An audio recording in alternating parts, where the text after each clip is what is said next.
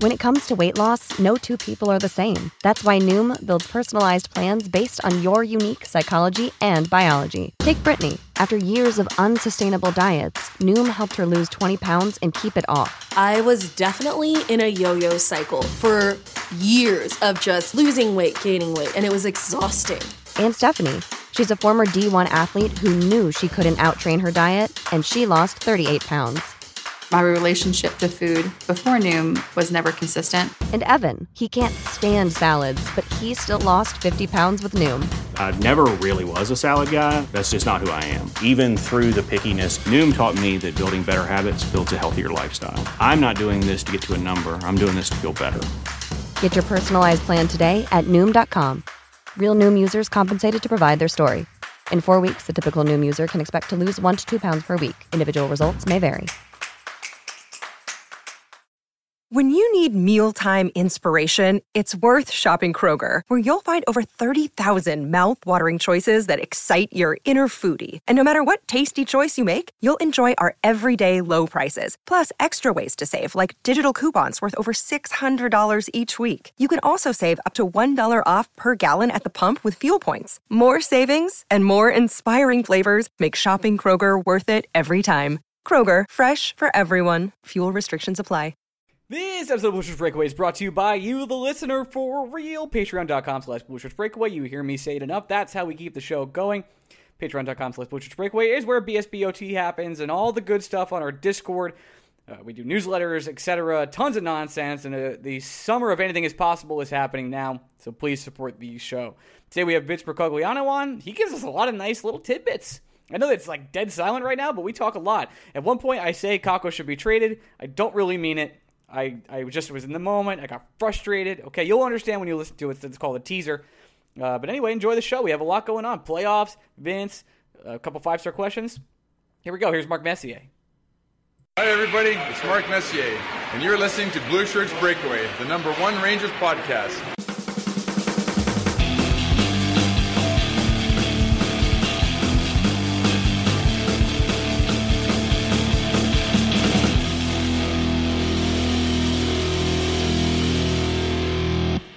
Hey, Blue Shirts Breakaway fans, welcome to the week of the Blue Shirts Breakaway. I am your host, Ryan Mita, of patreon.com/Blue Shirts Breakaway, where you can support this wonderful podcast. And I'm with my co-host, also of the same website, Greg Kaplan. Greg, say hello. No. Okay. I refuse. Well, all right. Instead, give me your package for McDavid. I'll start. Woo. Okay. Oh, boy. Lafreniere and Kakko, I'll drive them to the airport. 2 first, Niels and Kraftstoff. Get it done? Boy, the answer. This is the legitimate Mike Trout question, where it doesn't matter how many prospects I put together, it's not enough. Like, I felt dirty saying what I just told you, like extremely dirty. But I also think like it might not be enough. No, I don't think there's any combination of players that justify trading away Connor McDavid. It doesn't exist. Now that doesn't mean it's not going to happen. God, this isn't going to be a good episode.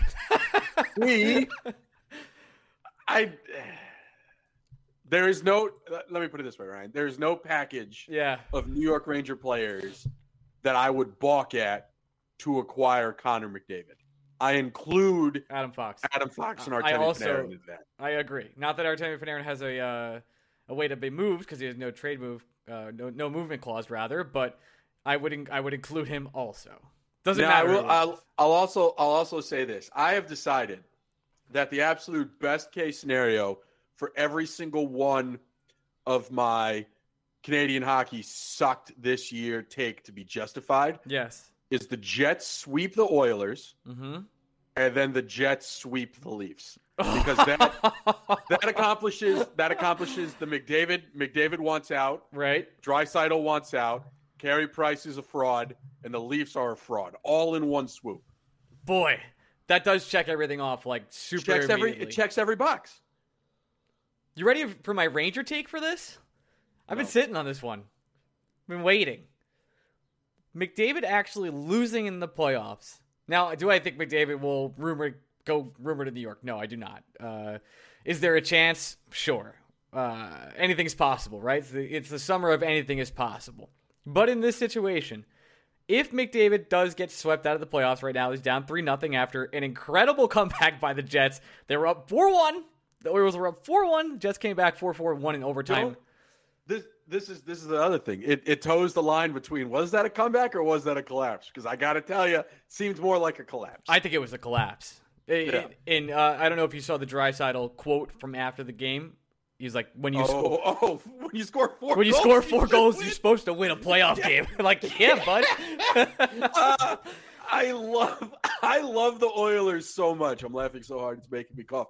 I love the Oilers so much because like the Los Angeles Angels, it's not that hard to figure out what you have to do to support your best player.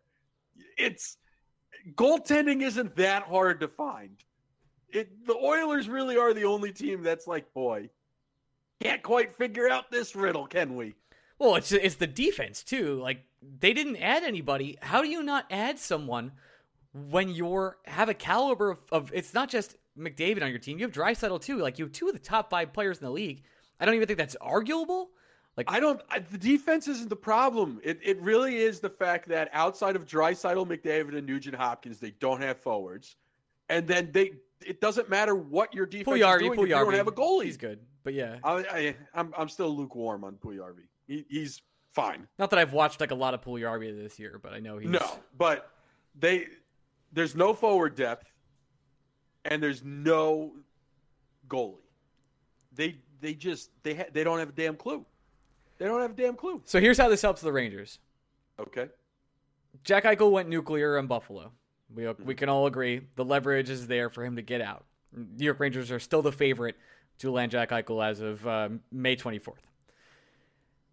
If Mr. Connor McDavid goes absolutely nuclear on the Oilers, maybe has a bad exit meeting and has one of these press conferences where it says things have to change or I want out, don't you feel like the Rangers can leverage that in their position with Eichel and the Buffalo Sabres to be like, well, actually, we're going to try and go for McDavid instead of Eichel, so we want to lower the package. Don't you feel like that grants them even more leverage?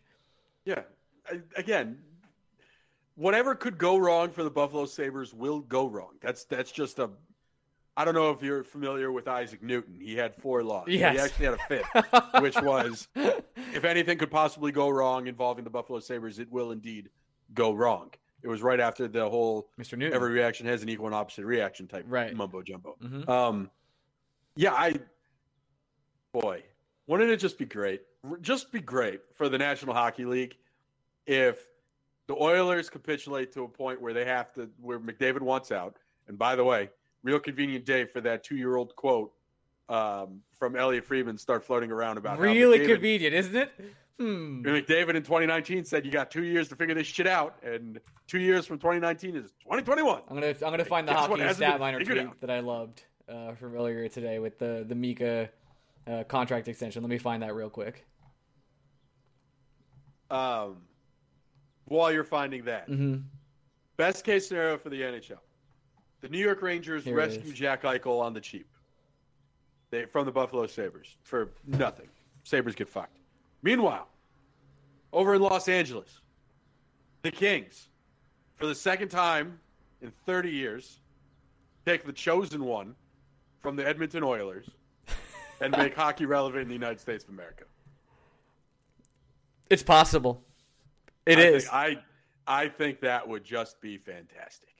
I obviously would prefer, like, if you're a Ranger fan out there, you're like, well, I'd rather have McDavid. Like, yeah, of course.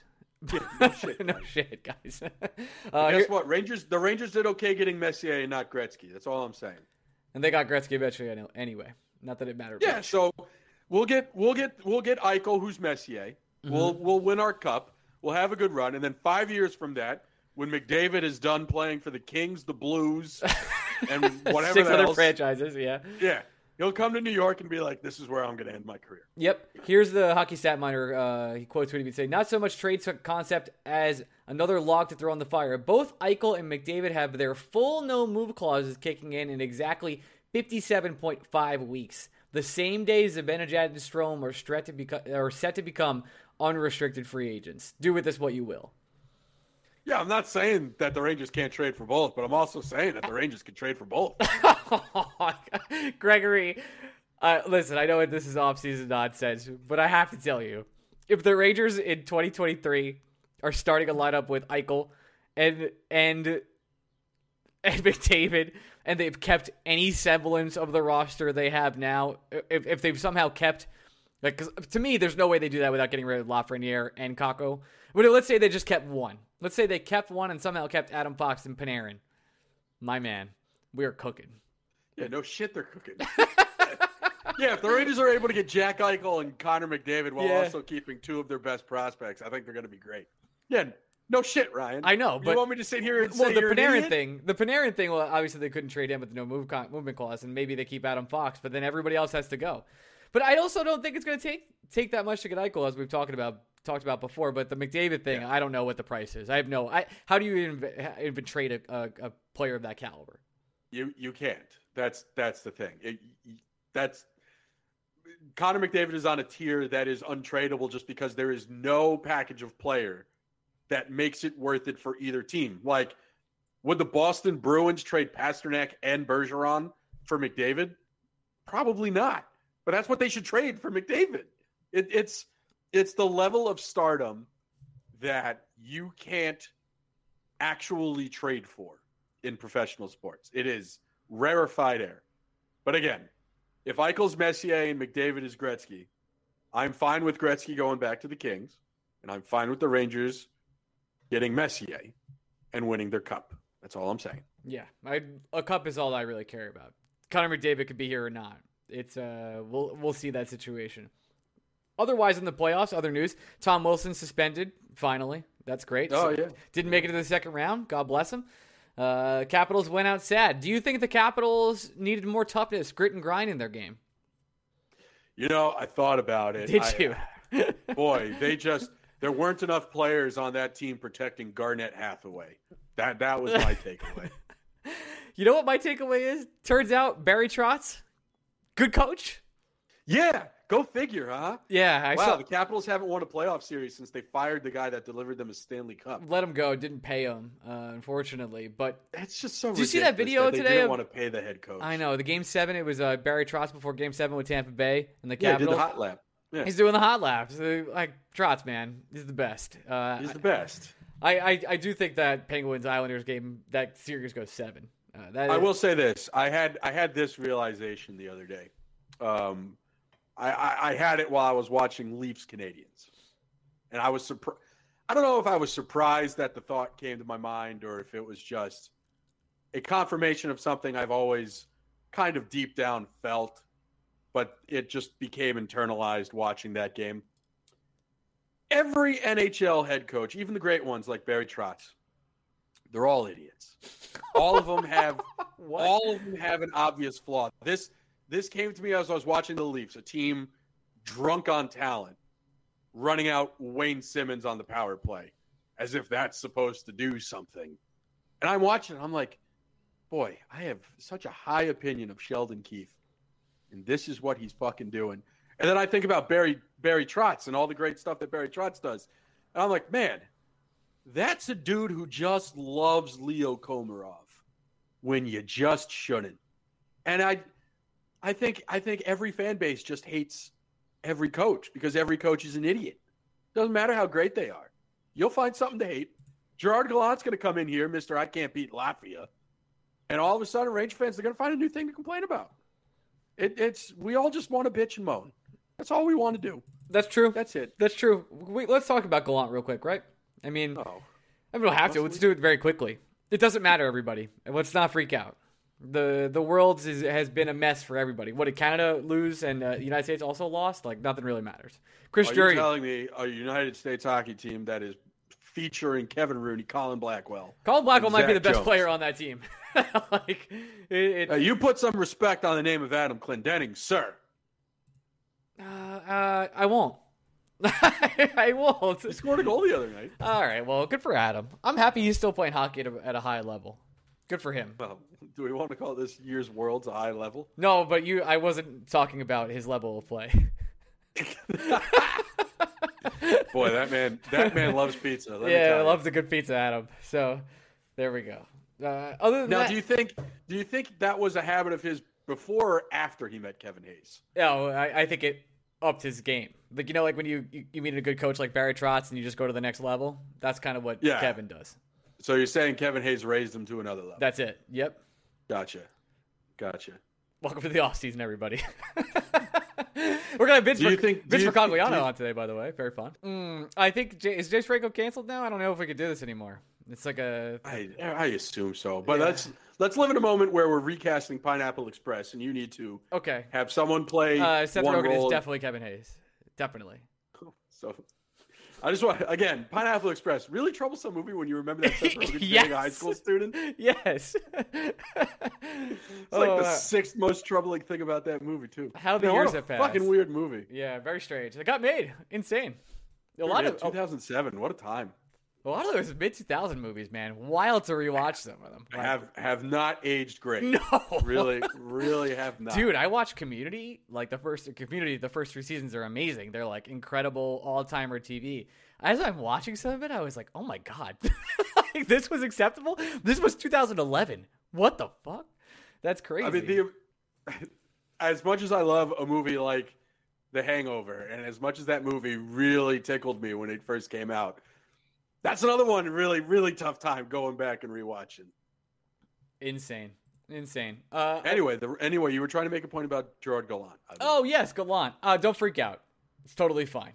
There's no reason to overreact to the Gallant thing. Even Larry Brooks won't write an article about if Gallant is the right coach after Worlds. Well, how can he? We got to talk Nazem Kadri first and foremost. The Kadri article was good, actually. I mean, he made some good points, but he only really wrote that article because Kadri got suspended, of course. Mm-hmm. But it wasn't that was a New York Post headline where you have to click to find out the real story, as is tradition. What do you mean? Yeah, it's Larry King. It's Larry King. Larry King live. It's R.I.P. to a legend. It's Larry Brooks. You're gonna click it no matter what. Larry Click live, yeah, for sure. You don't just call him. We don't just call him the Click King. I do like because it's a convenient name. I do like the hour that our article gets released as Larry Click live. I'm a big fan of that. Yeah, the Kadri thing. It's everybody. It's a different version of Tom Wilson where it's not that Kadri is a bad player. And it's not like the Leafs traded Kadri because he's a bad player. No, they didn't. The Leafs traded Kadri because they couldn't trust him to not do something stupid in the playoffs, which would then hurt the Leafs' ability to win in the playoffs. And then he did. That's the only, and then he did. And then he not only did he do it for the Leafs, he's now done it for the Avalanche. Now, the Avalanche might be good enough where they don't need him, but there are very few teams that are good enough where you can live without an impact player like Nazem Kadri. And the Rangers, would he add a certain level of pain in the ass to the lineup? Absolutely. Absolutely. But would the Rangers be able to trust Nazem Kadri to reel it in when he's got to reel it in? No. That's the problem.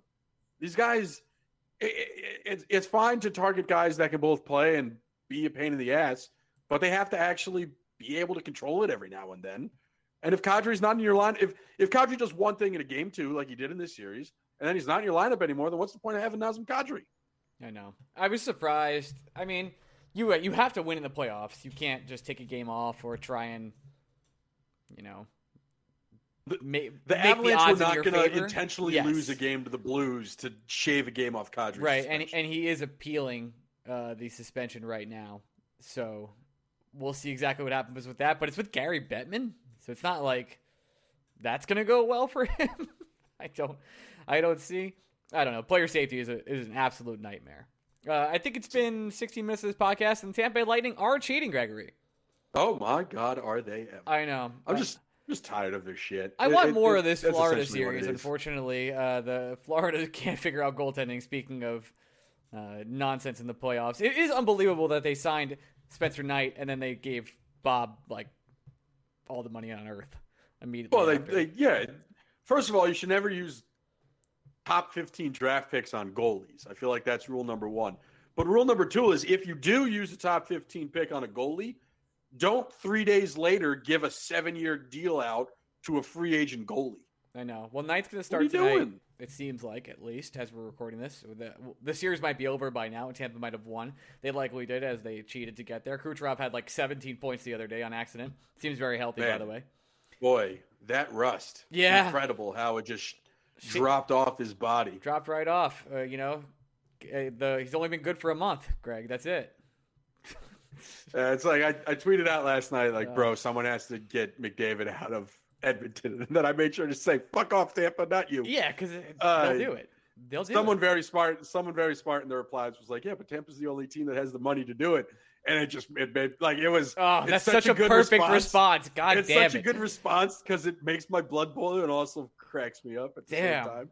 That's a number one chirp for sure. That is a top 20 chirp. For sure. That right there is good. Other than that, with Ranger news, like, very limited, quiet, almost too quiet. Like, you know it's bad when Larry's writing about Kadri. That's really listen. All I'm going to say is New York Ranger fans, it's a really good thing the Nashville Predators have won a couple overtime games in this series. All I'm saying. That's very important. I mean, continue that up, and another interesting NHL playoff note here, Ryan. Mm-hmm. Very interesting how everyone, when the Rangers criticized Department of Player Safety, everyone said, "Well, we stand in solidarity."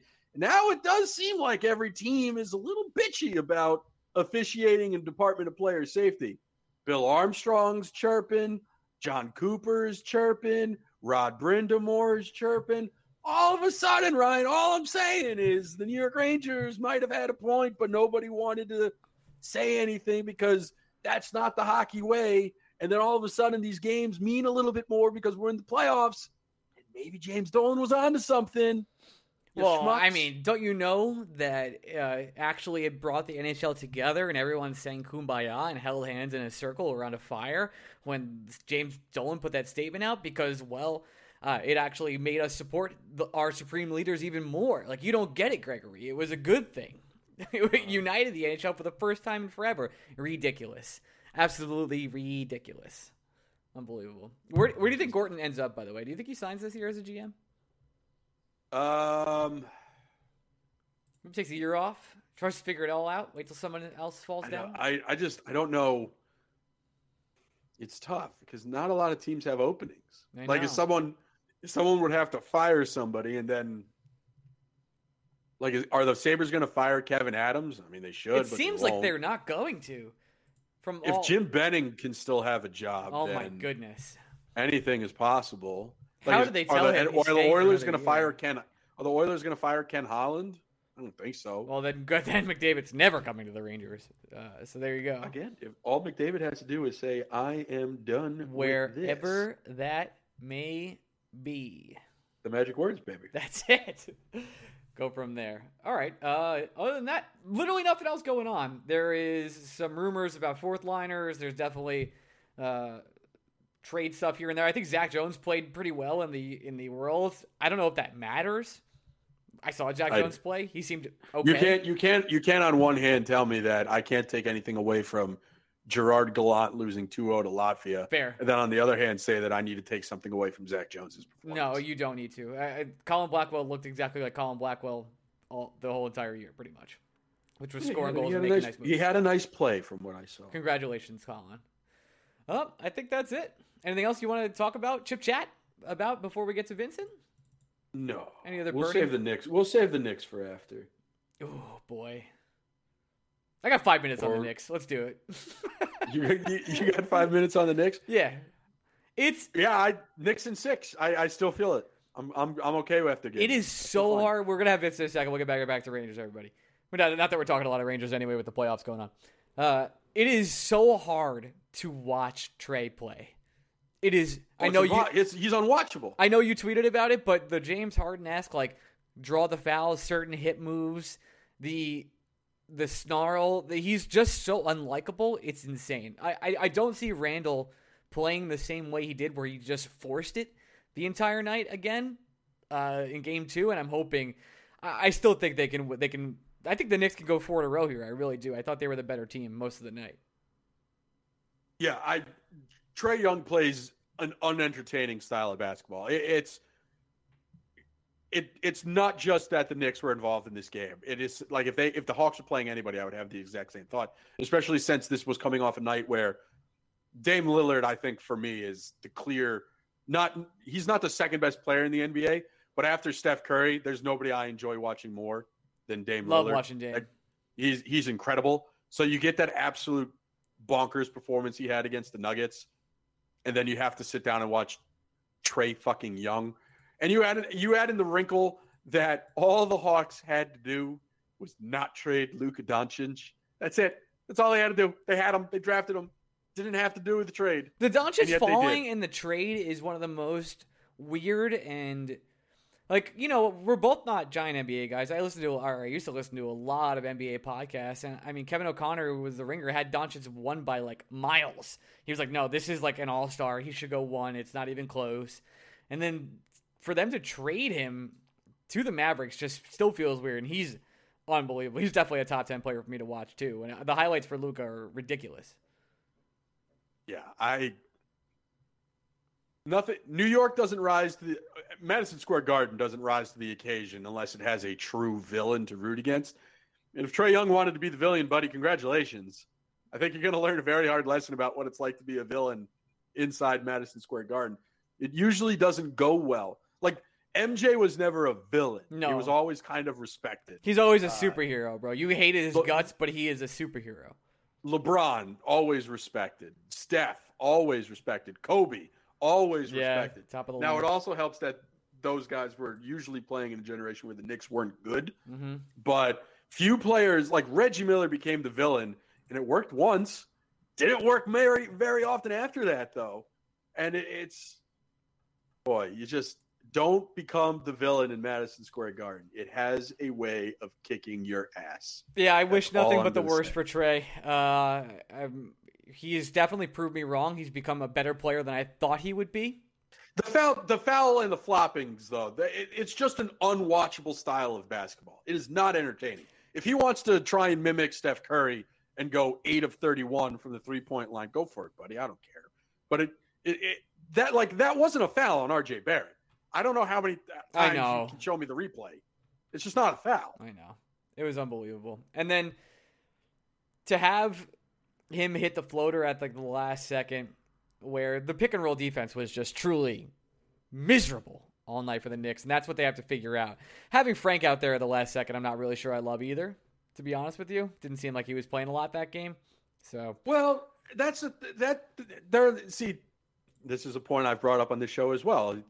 Even coaches that have near unanimous approval ratings right, because everyone don't always necessarily do the right thing right now. Because everybody loves Tibbs, but also everyone understands that Elfrid Payton shouldn't play a single damn minute in this series, and yet not only is he going to play some minutes, he's going to keep starting. Mm-hmm. And then 2, I'm just confused as to, you trust Frank enough to put him out there in situations where you absolutely need a stop, yet you don't trust him enough to put him out there for longer stretches where you can get multiple stops? Question mark? Doesn't make a lot of sense. All right. Well, let's go next. Let's see if they can pull it off on Wednesday, and we'll go from there. Let's go to our interview with Vincent Mercogliano, and we'll be back to answer some Discord, Patreon questions, and all that good stuff after the interview. Transition. Hey, we're back with our guest of the day, my arch rival and friend of the show, Vincent Mercogliano. Vincent, and new dad. I should have put that in there. Vince, how are you? I'm doing well, guys. I'm, hanging in there, trying to catch up on sleep here and there when I can, but for the most part, back in the groove until next week, at least when I go back on paternity leave, but back worrying about the Rangers for the most part while also holding a baby for, half the day. Vince, we haven't been able to say it officially, so we'll say it officially. Hey, man, congrats on the sex. Congrats, That's good Vince. work by Congrats. you, buddy. Yeah. You guys are only the 800th people to make that. Yeah, everybody on Twitter at the same time, like literally day of when you posted, like you're gonna be a dad. Yeah, it was one time, and it worked out. That's it. Well, 1,000 batting 1,000. Congrats, Vince. Hey man, good swimmers, good stock. You did well. It's good. Yeah, I thought of the. I don't know if you guys watched jokes Seinfeld, but I don't know if you guys watched Seinfeld, but I kept thinking of the episode where George Costanza is yelling, "My boys can swim." What was it like as Chris Jury's first act as GM and president of the New York Rangers was to ask how your child was? Yeah, I told him afterwards that he earned a lot of brownie points with my fiance that day. I don't know if he was trying to kiss up or what it was, but that was unexpected and appreciated. Really worked out. There is a lot going on this summer for the New York Rangers, as you probably know. There's a lot of big trade targets. There's a lot of talk about grit and toughness.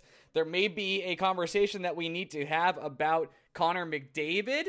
Can you talk a little bit about, just in general, what you think the organizational mindset is going into this offseason, of what their needs are and what they're looking to address top of everything?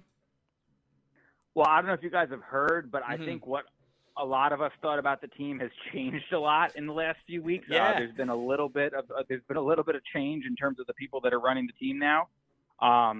So that, to me, well, first off, I'm sure you guys know this, and many people probably told you this, but I was totally caught off guard. Had Quinn been fired, I did not think it was going to happen. I felt pretty strongly from my conversations with people who knew what JD and Jeff Gorton were thinking, that Quinn was pretty safe and was probably going to be back next season. But had it just been the coaching change, maybe I wouldn't have been totally shocked. But the fact that everybody was let go was like way out of left field. That completely caught me off guard. And obviously it sends a clear signal that like the urgency is going to be ramped up. I think even before that had happened, we always felt like the 21-22 season was really when we looked at their window to contend opening up. We knew they were going to have a lot of cap space going into this summer. The buyouts from guys like Shattenkirk and Lundqvist, that those penalties were going down significantly. So we knew that we thought Jeff Gorton would have some money to play with. Now it'll be Chris Drury. But I always felt like this was going to be a summer of action for them. But now I feel even more strongly about that. And the vibes that I've been getting from talking to the people who remain in the organization right now is that they have kind of come to the conclusion that they're happy with a lot of the young talent they've accumulated. They feel like they have a lot of different assets. And we know, I think I've talked to you guys about this before, that a lot of these young players they have long-term, they can't fit them all in the lineup. So at some point, you're probably going to have to sell some of them off.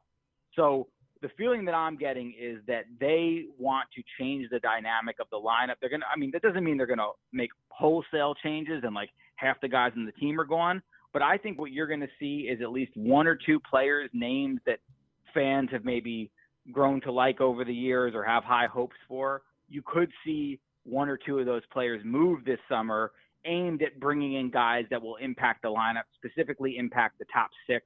Whether it's a center or don't even be surprised if it's a winger, as long as it's somebody who brings more of the 200-foot game and the edge and the grit and all these, words that you hear people talking about recently. But I do feel like you're going to see the Rangers go after a center and probably a winger. And I'm talking like top 9 type guys. And they're going to look to really fortify this lineup and put them in a position to contend moving forward. So there's a lot of possibilities out there. And what I've been told is don't get too focused on one name. Like I know people want to talk about Jack Eichel a lot, but I think the Rangers are going to explore a lot of different options. And I think that they plan to be aggressive. That is definitely the sense that I'm getting right now. Well, I think you thought we were kidding when we said the name Connor McDavid. I got news for you. We're really not. All we need is a Neil Pionk hat trick in Game 4, and I think it's totally possible. But Vince, I do want to focus in on one thing you said, because anytime you mention the name of, or you didn't mention a name, I should make perfectly clear, but you did say you shouldn't be surprised if the Rangers move a player that fans have grown to like over the years. And my mind is just trained to understand that talk as Pavel Buchnevich, because it just feels like this is the critical offseason for Buchnevich. And it's either he's going to be a Ranger for a long time or he's not going to be a Ranger. And if you had to guess today, May 24th, year of our Lord 2021, do you think Pavel Buchnevich is a long-term New York Ranger? Well, here's the thing. He's a really complicated case because when you talk about the fact that you want the Rangers to have a more well-rounded game, Buchnevich, you could argue, was maybe their best two-way forward this year. He was probably their best penalty killer. He's gotten much better defensively, and his point production keeps going up every year. I mean, he was almost at a point per game. So he's a really valuable piece that I do believe that they want to keep. But the thing is, if you're talking about bringing in somebody, whoever it might be, that's going to add salary to the books, and then you also have to think long-term about, are you extending Mika Zibanejad? What kind of contract are you giving Adam Fox? what happens when Kakko and Lafreniere and all these other guys are due for new contracts. Can you afford to pay a guy like Booch $5 or $6 million a year on top of all these other guys you're going to have to pay? So while on one hand, I think the Rangers would like to keep him, they see him as a very valuable piece of the lineup, and he does bring that two-way game that they want more of. On the other hand, it's like, okay, if you're prioritizing guys and who you're going to pay in the long run, where does he fit into that? So for me, he's kind of a 50-50 guy right now. I definitely think that, well, obviously they're going to extend a qualifying offer to him, but I definitely think that the plan is going to be to try to keep him. But I also think that he's a guy that in trade conversations, they'd be willing to consider and discuss.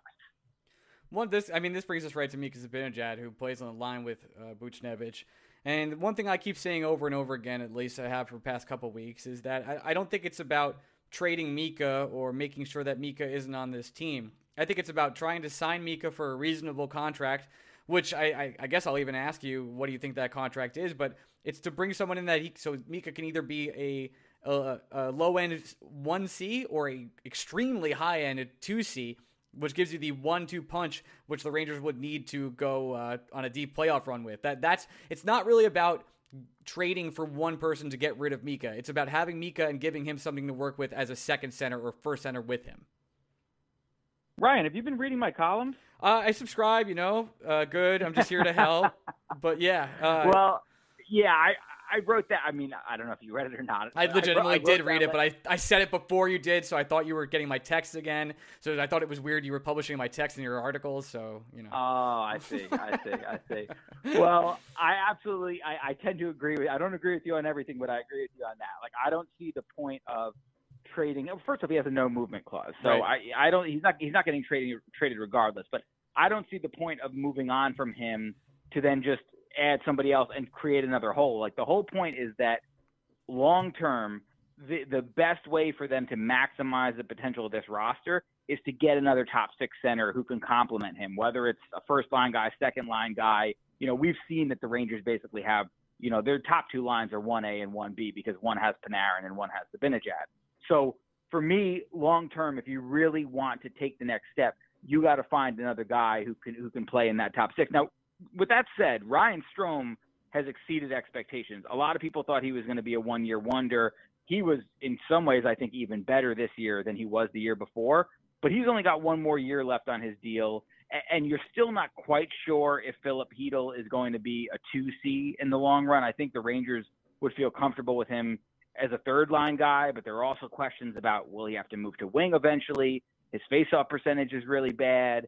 Some people believe he's better off on the wing in the long run. So they're going to want to add a center, and I believe that's going to be at the top of their wish list this offseason. But I don't think that there's any conversations they're having right now about getting rid of Mika. I think the whole point of the conversation is making the lineup deeper by adding another guy on top of having Mika. And then as far as what the extension looks like, I mean, if you're thinking about a possible hometown-ish discount, he's expressed his desire to be here. I've heard people who are optimistic that it might be around $8 million a year. Oh, and then if you're talking about a guy, if you're talking about going to unrestricted free agency, he's a guy that maybe could push $10 million a year. So I think you're looking in that 8 to 10 range.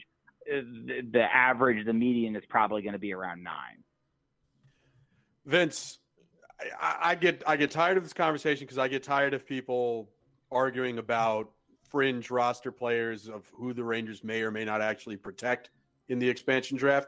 But my question to you is, it's very clear that the Rangers have the ability to go out, acquire a defenseman that they can protect, that another team can. Can you see a scenario in which the Rangers, before they address whatever they want to address down the middle, before they address whatever they want to address in the top six, can you see them trading for a defenseman that might otherwise be exposed in this year's expansion draft before July 28th? Yeah, I think that makes a lot of sense because otherwise you're protecting Libor Hajek, and I think everybody at this point probably knows that Libor Hajek is not going to have a spot on any of your three pairs moving forward with all the young defensemen the Rangers have coming. So if they can pull something like that off, I think it makes a lot of sense. I think that you're probably thinking along the same lines there as people within the organization. So it definitely makes sense. I can't give you a name. Like I haven't heard of anybody specifically that they're targeting. I think you might have to see how these playoffs play out and, what kind of shape teams are in from that point. But it definitely makes a lot of sense because otherwise you're protecting a guy who really doesn't have a long-term role in your organization. So I will also say this, though. For me, I've heard a lot of people say the Rangers need to add a veteran defenseman this offseason. I think they will, but I think it's probably going to be more of a low-level guy. I don't think they're looking at it like they need to add a top 4 guy. I think they feel like their top 4, if they roll into next year with Fox, Lindgren, Miller, and Trouba as their top 4, and then for the bottom pair, you're going to have a host of young guys competing for spots, Niels Lundqvist, Braden Schneider, Matthew Robertson, Zach Jones. It's a long list right now. So I don't really think that they need to go get a guy who's going to be a fixture in their top 4 for the next 3 or 4 years. I think they're more going to look for a guy who can add some depth, bring some veteran presence, bring some physicality and some edge and a defensive mindset, but it doesn't have to be a high-priced kind of guy. So if they can acquire someone like that in a trade, I think it makes a ton of sense to go for it. I just think right now they're kind of letting the process play out. Everything I've heard about Chris Drury so far is meticulous. He's going to explore a lot of different options, but he's not going to make rash decisions. And I think that he's going to want to lay a lot of different things out this offseason before making any final decisions.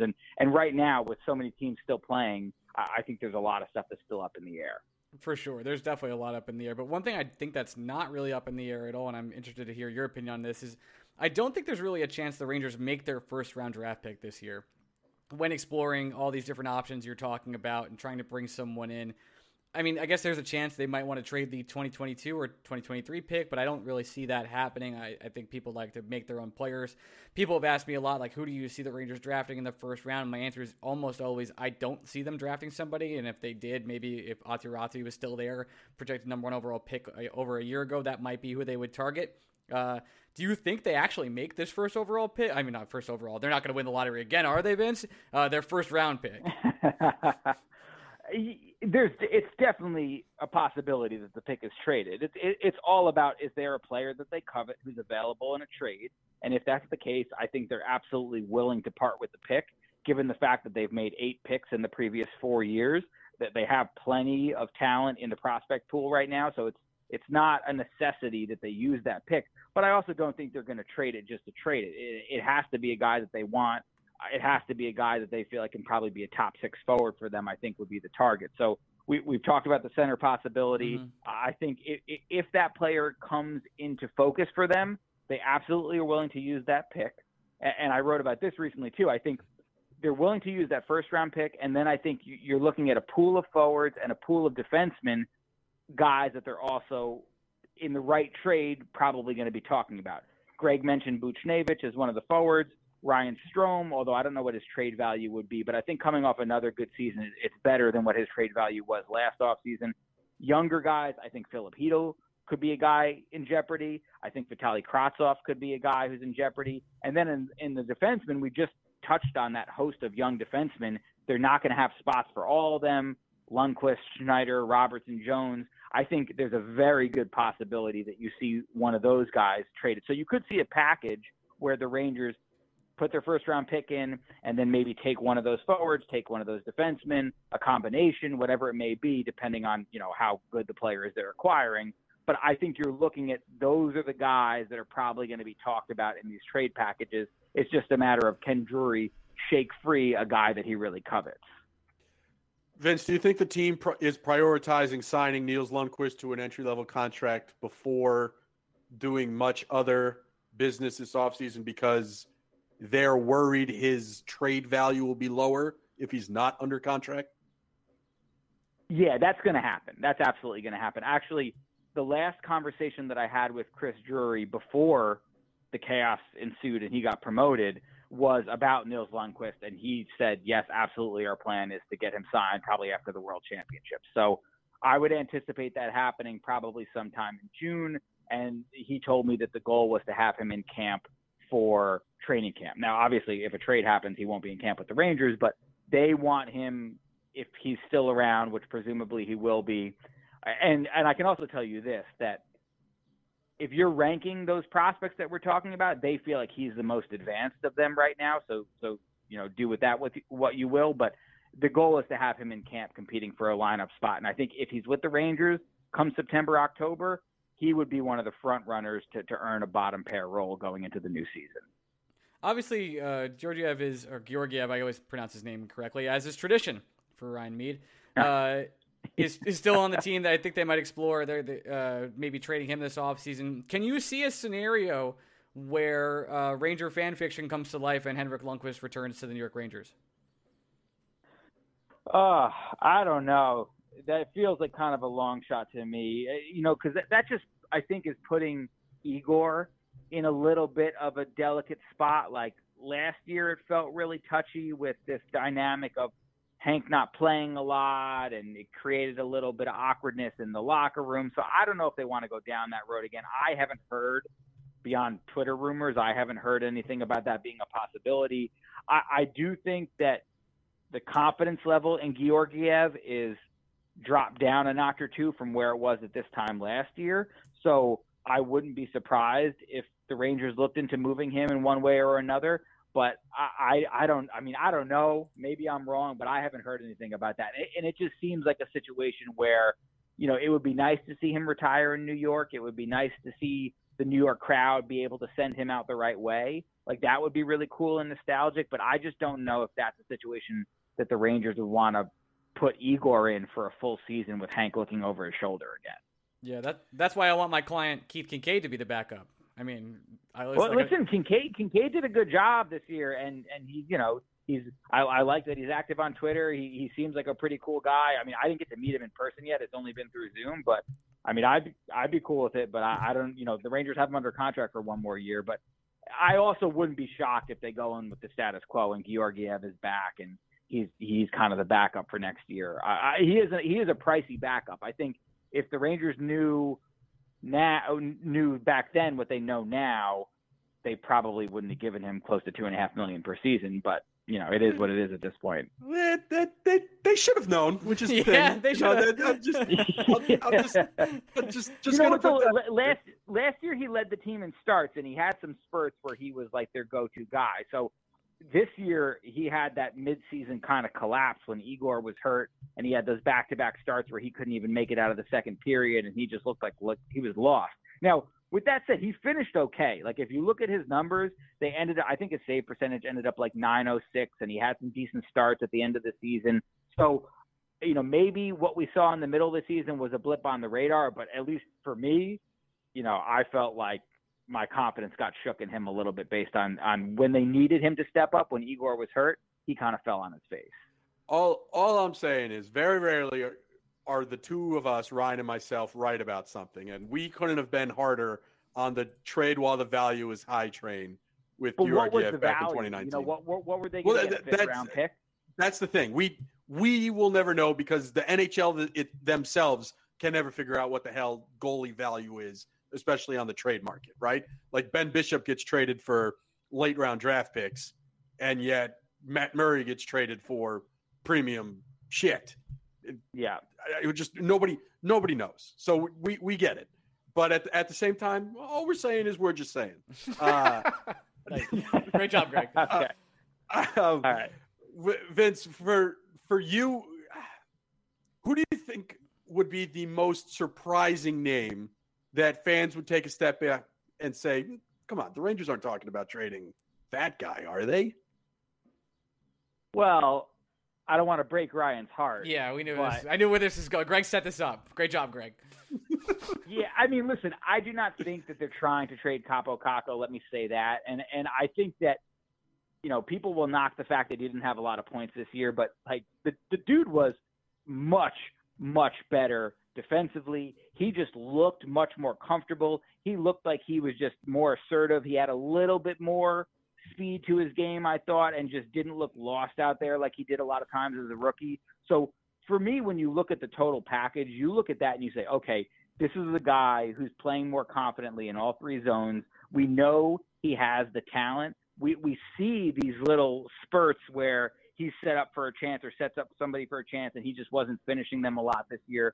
So my feeling is the points will come. I don't know if he's going to be an all-star caliber player, but I do think he's going to be a very good player. So I don't think that they want to trade him by any stretch, but I do think they've reached the point where if somebody they really, really want is available and they have to make a hard choice, he's not viewed as untouchable. So I think that would probably be – I mean, I would be surprised if they trade him, but I also wouldn't be completely shocked if it was like a big mega kind of a deal. So I don't know if I can be surprised anymore, Vince. Like, have you lived through 2021 Rangers? Yeah, exactly. Well, yeah, exactly. Really nothing would surprise me at this point. Like, they're not going to trade Lafreniere. That's pretty clear. They're not going to trade Adam Fox. That's pretty clear. But I think pretty much anybody else they're willing to at least discuss. Totally get it. It's been I hope, as you know, they don't trade the Lord and Savior himself, so I would like him to stay if possible, and I think he can be an all-star, which I know that's very homerism, but the steps he took this year I thought were tremendous comparatively to the worst rookie season of all time. So let's see what he can do under a different system. Speaking of a different system. Like when I was doing my sorry to interrupt you, okay. but when I was doing my wrapping up my end of the season coverage, he finished with the best expected goals against rate per 60 of any player on the team, whereas last year I think he was the worst in the league. So like that's a significant jump. That's a really, really significant jump, and that tells you that for all the people who knocked David Quinn harped on him getting better at that part of his game, and it worked because he really committed to that this season and played all over the ice the way that they were asking him to. Maybe it took away from his points production in some way. Maybe I don't know if they were. I don't know if I would say they were asking him to do too much defensively, but maybe that did cost him a few points here and there. Definitely but did. he definitely did what they were asking him to do, and definitely showed more commitment. Didn't seem tentative. Just seemed like a much more aggressive player. And I believe if you look at his takeaways versus giveaways, there's a big discrepancy there as well. He protected the puck well. He managed the puck, and he took the puck away from opponents at a pretty high rate. So there's a lot to be encouraged about for sure. But the next step is obviously unlocking that offensive potential, because that's the reason they drafted. Well, he has it. That was like his go-to stat, or rather his skill, was puck possession and his dangerous shot and possession in front of the net. And he wasn't able to show the shot or really the possession in front of the net the last 2 years. And they asked him to play defense this year, and he did, unlike any other 20-year-old, really. There's not many 20-year-olds that can play the way Kaapo Kakko did defensively in the NHL with the size. He's only going to get bigger. He's only going to get faster, hopefully. And then from there, he has to unlock what he got drafted for, which is his shot. And if you can't do what you were, like, the reason you went number 2 overall, well, then we have bigger problems, and then maybe he should be traded. But I don't believe that to be the case. What was that you just said? Maybe maybe he should be traded if you can't unlock that. Someone's clipping the shit out of that. I'm telling him you said that, Ryan. God damn it. You also look at the role, just last thing on this, look at the role that he played, especially like when he did get his opportunity to play in the top 6 this year. He was on that line with Panarin and Strome. And we know that whoever played on that line, what David Quinn wanted from them was to dig pucks out of corners, get to the front of the net, play defense. So asking him to do that stuff, that might not be his game, but what he did it pretty well. So I think for the most part, the Rangers had to walk out of the season feeling encouraged that he did what he was asked to do. He did it much better than he did as a rookie. And now for the next coach, their responsibility, their task, is to unlock that offensive potential. Yeah, and I can't end on just saying he should be traded. I need to talk more about this. With Kakko in that situation too, like you said, at 20 years old, there's not a lot of that's a very hard responsibility to have. Usually these players on these teams are the best players. So if you're 1 or 2 overall, you're the best player on bad teams. And Lafreniere and Kakko haven't been asked to carry. They've been asked to give the puck to Panarin or Mika Zibanejad and have them figure it out. Go do the dirty work. And they're not getting the spectacular spotlight shots that they would normally get, which is why their point productions are lower than you would expect them to be, because, well, the puck is going in 2 places, Mika Zibanejad and Artemi Panarin, and I fully expect both those players, Lafreniere and Kakko, to take offensive step forwards under the next coach, whoever that may be, of which I will now ask you, how is the coaching search going?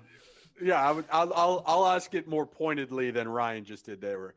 Vince, what will your first question be to Gerard Gallant at his introductory press conference? I guess I'll ask him, is it important for him for all of his players to have good intentions? Oh, man. No, I'm joking. I've seen that get a lot of play over the last couple of years. Well, as far as the status of the coaching search, I'll say this. Don't expect anything anytime soon. I think this is going to require some patience. I think you guys mentioned it before. I'm going to obviously mention it on my podcast this week as well, but I'm going back on paternity leave next week, and all signals to me are that there will not be a new coach before I go back on paternity leave. I think that everything that I'm hearing about the way that Chris Drury is attacking this process is going back to that word meticulous. That's a word that comes up a lot with him. He's being very thoughtful. He is being patient. I think he definitely wants to wait for the first round of the playoffs to end to see if there are shakeups anywhere, to see if any other coaches let go that he might be interested in. So it could even go beyond the first round, is what I'm hearing. The Rangers have been super tight-lipped about who is getting interviewed. As far as we know, the only interviews so far have been Gallant and Tocchet. I knew early on, I had heard that those guys were near the top of the list of available guys that Drury was interested in. And I think a lot of people, because Gallant got the first interview, felt like, oh, he's got to be the front runner. I don't think the Rangers are like head over heels in love with him. I think he is one of the leading candidates, but from what I've been hearing, he's over coaching Team Canada in the World Championships right now, and the Rangers don't feel like if he is going to be their guy that there's any big rush to make that official right now. I think they want to let the process play out. I think they want to see if anybody else shakes loose. I don't know.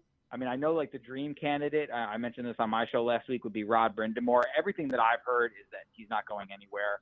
I don't think that that's a realistic possibility. If it was, he's got to be your top priority. Throw whatever kind of money you need to throw at him. He would be the guy for me for sure. I don't know in terms of the other coaches. I've heard Mike Sullivan. I've heard a couple other names, of guys that are currently coaching in the playoffs that if they were to get fired, that Drury might want to talk to. But right now it seems like a really slow moving process. And I think it's going to be a little while before we have a definite answer. Yeah, I said this last week. Gallant was the first interview because he had to be the first interview since he had a plane to catch. But to your point, and to the point that Ryan and I have continued to say as well, there is a 0.001% chance that Rod Brind'Amour is going to not be the Carolina Hurricanes head coach next year. But damn right, Chris Drury is going to wait for him to sign that extension. What rush does Chris Drury have before then? Yeah, I don't think the Rangers have the sense that Gallant is imminently about to get hired somewhere else. So to me, I don't want to call him the fallback option, but to me, he feels like kind of the safe option that they feel like they have in their back pocket.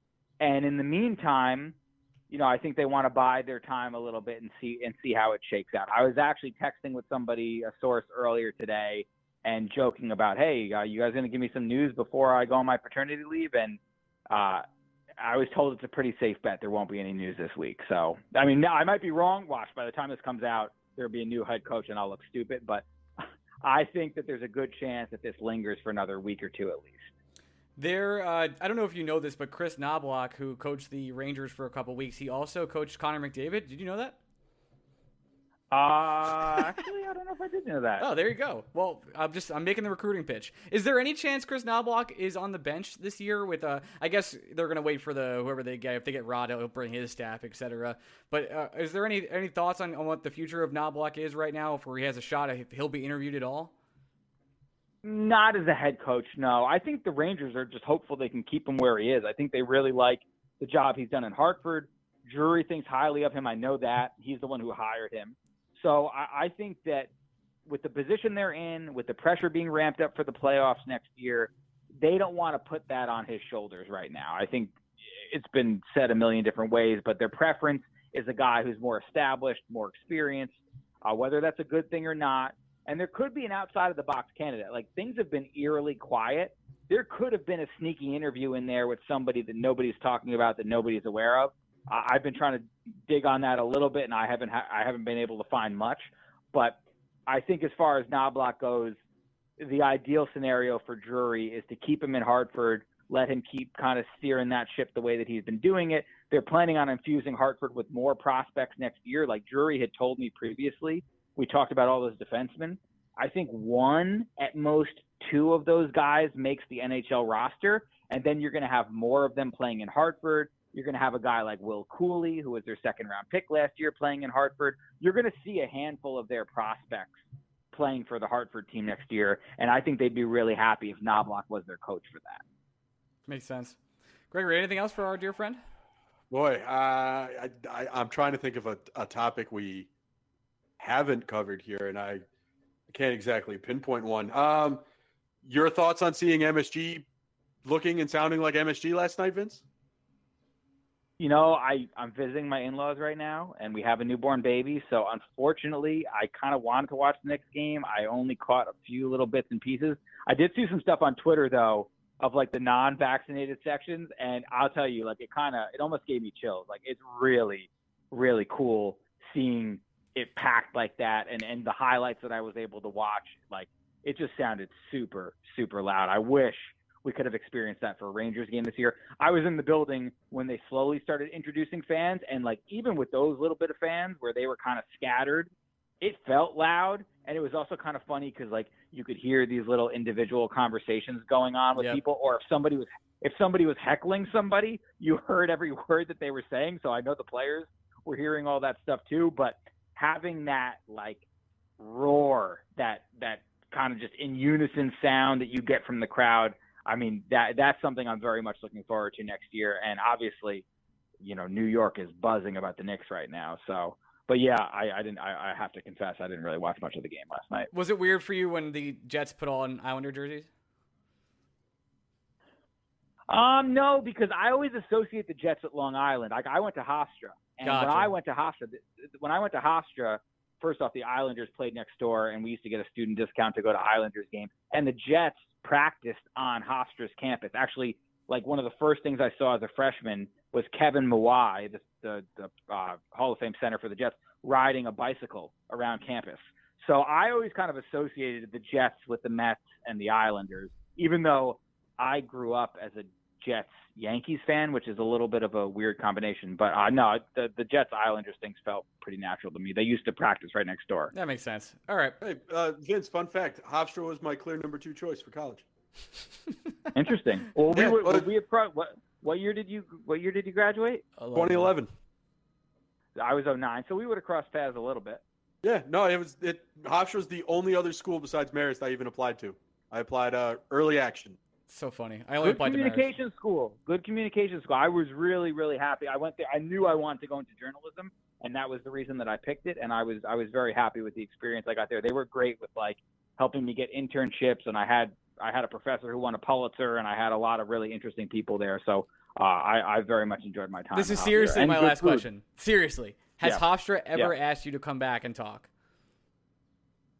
You know what's interesting? I've had people that I know through Hofstra connections ask me to talk elsewhere, but I don't even know if Hofstra. Actually, here's a knock on Hofstra. Well, I don't care really, but I don't even know if they know like what I do now. So they have never. I've spoken at several universities, but Hofstra is not one of them. I tag Marist like every week, like when are you going to have me and Greg come back, and they don't care.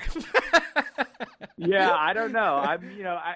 I've gone like Iona and a couple other local schools have had me come and do stuff a handful of times, but a rival. Yeah. Well, they're not really rivals. They're not really rivals with Hofstra. No, they're rivals with Marist. No, Iona. Yeah, that's a Metro Atlantic Athletic Conference school. There. The MAC, baby. Little action. Yeah. All right. Well, Vince, I can't thank you enough for taking some time out from some visiting family and all that stuff and talking to us idiots. Why don't you go ahead and plug everything you do, etc. Follow Vince on USA Today, obviously. Please subscribe to him. Follow his podcast, all that stuff. Follow him on Twitter. Anything I miss? Yeah. Well, I mean, if you guys aren't following me on Twitter by now, what are you doing? I don't know.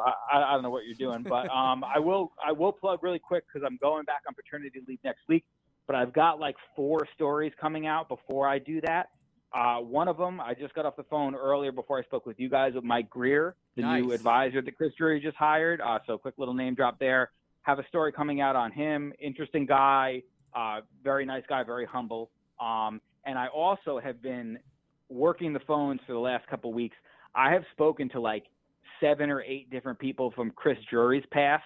I'm talking people that he won the Little League World Series with, people he went to high school with, people he went to BU with, people that he played with in the NHL. And so I've got a big profile. I think that's actually going to come out early next week, but I've got a big profile on Drury coming out next week, which is really going to, I think, dive into like, you know, the character of the guy, like what makes him tick, what traits that he has that are going to serve him well in this new job. And I think I've said this to you guys privately, but the one silver lining, you guys, actually, this is the one thing we didn't talk about, Ryan, because you and I have had this conversation, like where I think it was a bad move. I think it was a hasty move. I think it was reactionary to get rid of JD and Gorton. But the one silver lining is that I think Drury is a smart dude. He is a like super calculated, really going to put like a lot of different processes into place to make the best decisions possible. I think the one silver lining is that he has the potential to be good at this job. I don't know if he will be good at this job, but he has the potential to be good at this job.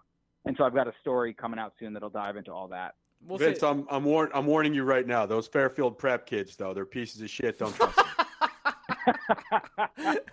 Oh, Connecticut. All right, I'm going to stay away from that one. Yeah, good job on that. Not responding to Greg is my favorite activity. Vince, cannot thank you enough. We'll follow you on everything, and next time you come on, we'll debate the ins and outs of the JD letting go and all that stuff as we digest through the summer. So, farewell, my friend. Sounds good, guys. I'll talk to you soon. Later. And we're back. All right, great interview with Vince. Want to thank very quickly our Patreon subscribers who make this podcast go before we get to some 5-star questions or Patreon Discord questions of the week. Alex Gardner, Amber Cohensberger, Ben Waters, Brian Doyle, Broadway Blue Shirt Bleeder, CJ Stelworth, David Naranen, David Siegel, Dennis Dites, Eric Stagg, George Obritsky, JD, Jimmy Mack, Kako, Praise Be, 24, Chris from Florida, Kyle Franklin, Lazik, Ronskowski, he's going to kill me for that one, Matthew Goodwin, Matthew Kahn, Pavel Kodriev, yeah, I'm gonna get that one eventually. Kondrachiev? Yeah, Kondrachiev, yeah, nice. Ryan, Stephen Lemiere, Stig Bull from also Swingart, Tommy O'Neill, Tori from Manhattan, Vinny Hay, and Will Spector. Thank you so much. Could not do this podcast without you. It means the world to us. Okay, now that we got that out of the way, and we can talk about a couple questions here. Is there anything that Vince said before we get started that kind of surprised you? I think there was a couple little nuggets there. The Gallant thing is a little surprising to me. I'll be honest. Why? I told you this last week. Know, it's like you really don't want to believe me when I'm onto something. Sometimes I don't believe you. There are things like where you predict the future, where you think a player will come to the Rangers, and then I automatically believe it will happen, as it has been proven to happen. But the Gallant thing, I was like, I still think he's the front runner. I still think he ends up being the coach. But the seeds of doubt from our good friend Vince. He's the guy that had to be interviewed first because he's the only guy on a timetable. So he got interviewed first. But there isn't a job available in the NHL that is more attractive and lucrative than the New York Rangers. So nobody is going to be hired away from the Rangers. I feel very confident in saying that. So this coaching staff is going to take a long time because the Rangers get to dictate the pace. I fully and truly believe that. I think couldn't agree more. Not just I believed it before Vince said it, and then Vince saying it just kind of reinforced my beliefs. This is from Agar. Is Tony viewed as such a malcontent league-wide that Seattle wouldn't take him in the expansion draft? Yes. There's just no reason for Seattle to take him. Tony know will the sign Rangers with are buying him. Tony will sign with a team. I believe he will probably end up in Philadelphia. At least that's the rumor that's been floating around for like the last month. The hometown reunion. Another reason to enjoy Philadelphia. So there you go. Or, I mean, Montreal was the one team that actually wanted him at the deadline that we know of. Mm-hmm. There's no chance Seattle will take him in the expansion draft because if they want him, they know he's going to be available for cheaper. Yep. It's that simple. They can try and have him, lure him out with some nice Seattle coffee. K-Rom 30, would you rather have Brennan Drury be the GM of the Rangers or Chris Drury be the starting first baseman of the Mets? Chris Drury starting first baseman of the Mets. James McCann is starting tonight. He made a great play. I don't want to hear the slander that James McCann. You bet against the man every night. What are you talking about? I'm going to surprise you here, Ryan. I'm going to say I'd rather have Brandon Drury be the GM of the New York Rangers because I don't think you have to be that smart to be a good GM in the NHL. Okay, that's so it's fair. a much Good counterpoint. It's a much lower bar to clear for Brandon than it is for Chris. This is from our dear friend Eric on the Patreon. You should ask Vince. We didn't do this, but we can at least talk about it. You should ask Vince who the mystery players in Carp's blogs are. Well, Vince would never tell us, obviously. No, Vince, nor would we ask Vince because we don't want. But we can tell you. We can absolutely tell you. So we feel good about player A and player D. Yeah, we feel very good about them, and one of them is obviously one you watch on MSG very often, and one of them also used to be on MSG very often. So there you go. Right. Player A, if we had to guess. Again, these are just guesses. These are just guesses. Player A, our guess is Steve Valiquette. Yes. Player D, not a guess, known fact, is Ron Duguay. It's definitely Ron Duguay. I will put my reputation on the line saying player D 1,000%. Yeah, there was some other. We talked about this in the Discord a bit. Some people think Shattenkirk is one of them. I think that's a possibility. I think Dave Malone could be one. Some people were opining that they thought one of the more recent players, I think it was player E or F or somewhere in that one, might have been Brady Shea or Ryan McDonough. I got to tell you, I would be flabbergasted and stunned if Rick got an active player who is currently in the playoffs to do a 2-part interview with him, again, in the middle of the first round of the playoffs. I can't see a scenario in which Brady Shea and Ryan McDonough would have taken any time to answer questions about the New York Rangers while they're trying to prepare in the playoffs. So if you want to say that it could have been Kevin Shattenkirk, I think that makes a whole heap of sense. It had to have been an active player that had time on his hands, and the guys in the playoffs don't have time on their hands. I can't wrap my mind around one of them being able to do an interview in these circumstances. Couldn't agree more. This is from David. If the organization trades one or more of Buch, Kakko, or Crabbe and not Hedl for a top center, do you see them moving him to right wing? I do for sure. Yeah, Vince brought it up isn't too? the first person. Yeah, Vince isn't the first person to come on the show and talk about how Hedl might be better suited on the wing long term. It's a possibility. The other thing to realize is, again, we don't think Mika Zibanejad's going anywhere. We are pretty confident the New York Rangers want to add a long-term piece in their top 6 that ideally plays down the middle. So if you think Filip Hedl's got a top 6 future, more likely than not, it's not going to be a center. I agree. This is from Vinny Hay. If the Rangers would be willing to lose 4 first-round picks by offer sheet, couldn't they start throwing the offers out there for first-round picks as a trade piece for a player they may really want?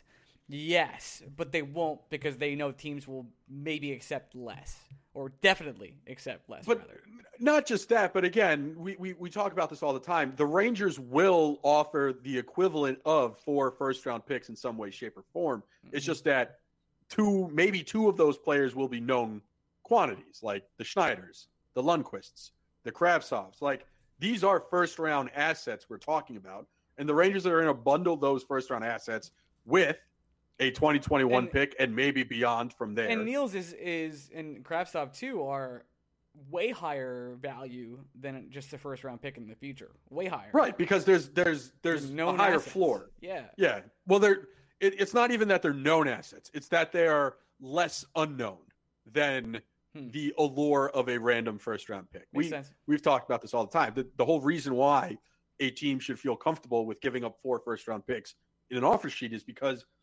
the optimal outcome of one of those 4 first-round draft picks that you're giving up is the player you're signing.